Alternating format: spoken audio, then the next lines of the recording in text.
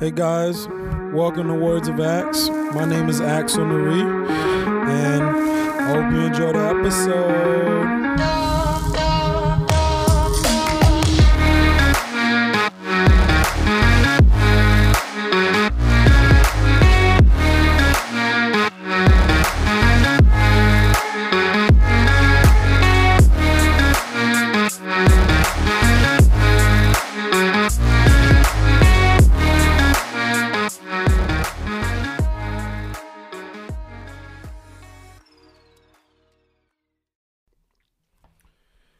Hey guys, it's Axel here. Welcome.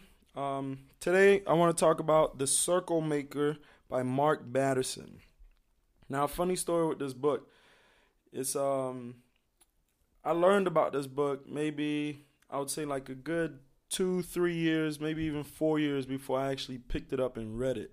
And it's a funny story because my sister read this book and she loved it. When I mean loved it, she'd always talk about it, quote it, reference it, and everything she told me, I enjoyed it. I liked it a lot, and I was like, yeah, I'll read it, this and that, but I just never really got to it. And then just randomly, I was, it was almost like it was the perfect timing because I had things were going on with work, and it was just a challenging time, slow time, hard time. And then funny story, my girlfriend and I, it was we paid our bills, whatever it is, and then we literally had about like $12 to our name that day. And when you have $12 to your name and you literally just paid all your accounts, you just got the income that you got in, and it's your next income's not gonna come until you go out there and make a sale or generate some business. It tests your strength, your faith, and whatever. That night we were leaving work and we just decided to stop at Barnes & Noble. So we get to Barnes & Noble, we're there where it's a lot slower for us and, darker in our head because of this. And then the main challenge there is like thinking positively. And then we're there at Barnes & Noble and we're just walking around, and I see this book, The Circle Maker by Mark Batterson, praying circles around your biggest dreams and your greatest fears.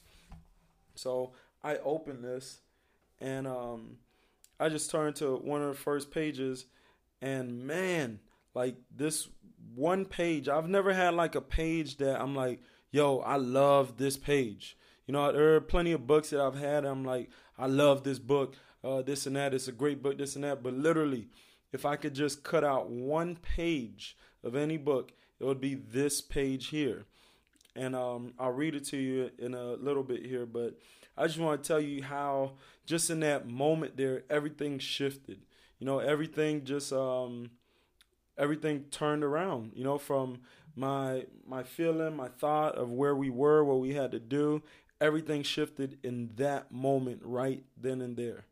And I think that's the power of like how powerful words are, how powerful perspective is, how powerful it is to have great people around you, and if you don't have those people, go find them. Go find those people in your city, or better yet, go find them in your library.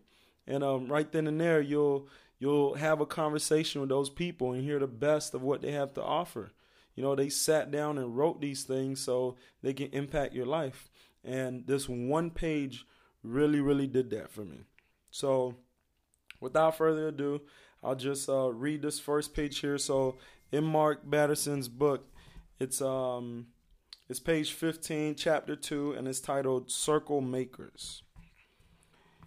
It says, the earth has circled the sun more than 2,000 times since the day Honi drew his circle in the sand, but God is still looking for circle makers. The timeless truth secreted within this ancient legend is as true now as it was then. Bold prayers honor God, and God honors bold prayers. God isn't offended by your biggest dreams or your boldest prayers.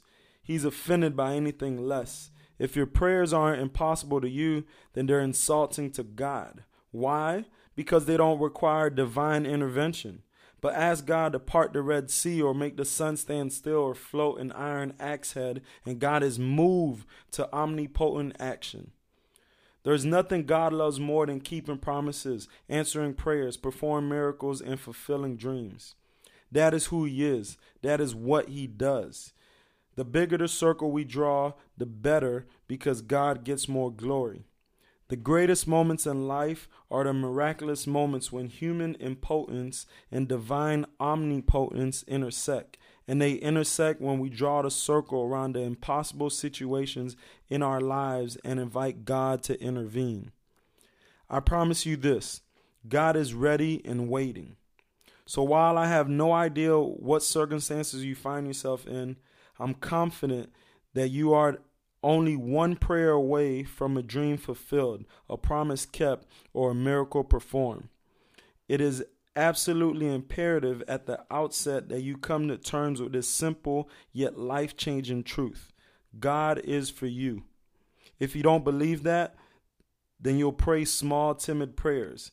If you do believe it, then you'll pray big, audacious prayers. And one way or another, your small, timid prayers or your big, audacious prayers will change the trajectory of your life and turn into two totally different people. Prayers are prophecies. They're the best predictors of your spiritual future. Who you become is determined by how you pray. Ultimately, the transcript of your prayers becomes the transcript of your life. And that right there blew my mind. The last line there, the transcript of your prayers becomes the script of your life. Think of that. You know, if you look back and you think of the prayers you prayed or the dreams you had, the thoughts you had, the things you said, right? That right there designed your life, designed you right now. That's why you are who you are right now.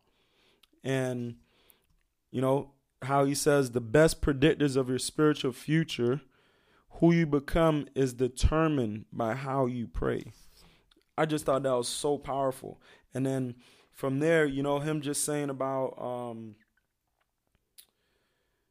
praying big, audacious prayers and how, if it's not impossible, if it doesn't seem impossible to you or crazy to you, why would God really come and intervene? Because when he comes in, you're still going to try to take all the credit for it. You're going to be like, oh, I did this, I stayed up the hours to write this or to do this or do that, whatever it is. But when you can't even understand how it happened, and you really, no science could prove it, no person could prove it, no thing could prove it, that's when you're like, man, it's a miracle, or that's when you stop and you praise God. You give that glory to him because literally you can't comprehend that. As powerful as we are as human beings, there are things that we just can't comprehend how big it is, how great it is.